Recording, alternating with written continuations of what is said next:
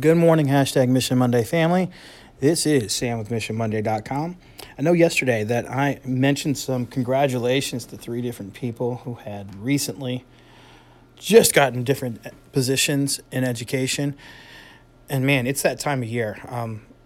A lot of people right now are switching jobs, getting promotions, moving on to a different challenge. It seems like on a daily basis, I'm reaching out to someone and saying, hey, excited for you. And I actually just got done sending an email about that.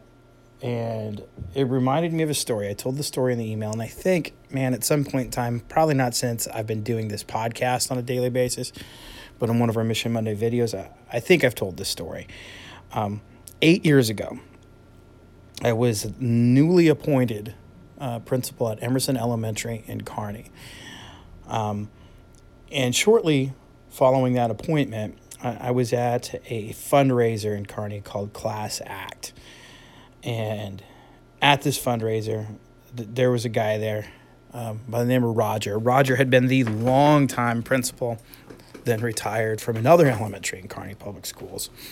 We were having a conversation, talking about, all right, I'm in it now. This is my first principalship.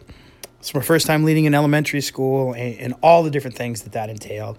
And we were talking about the details, and I'm asking him questions, and he's giving me advice, and he's asking me questions. And all at once, Roger kind of stops the conversation.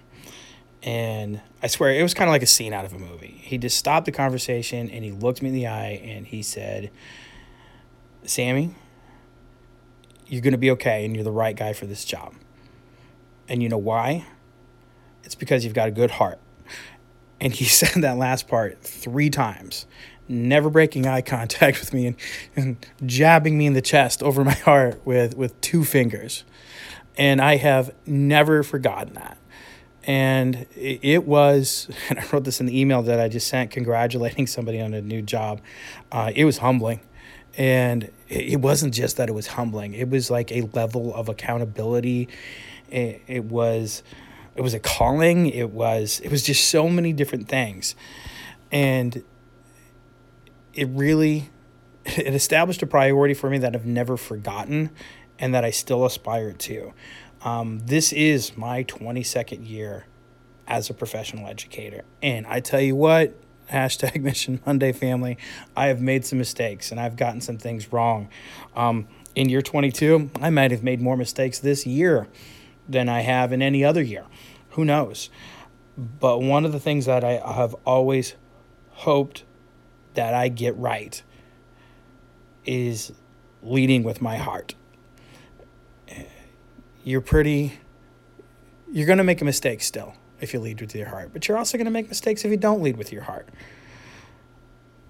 The assets of leading with your heart are just so profound, so powerful, and so intangible.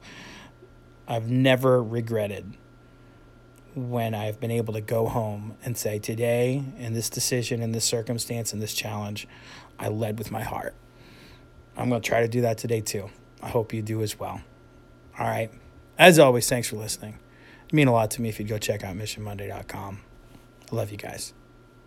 Lead with your heart.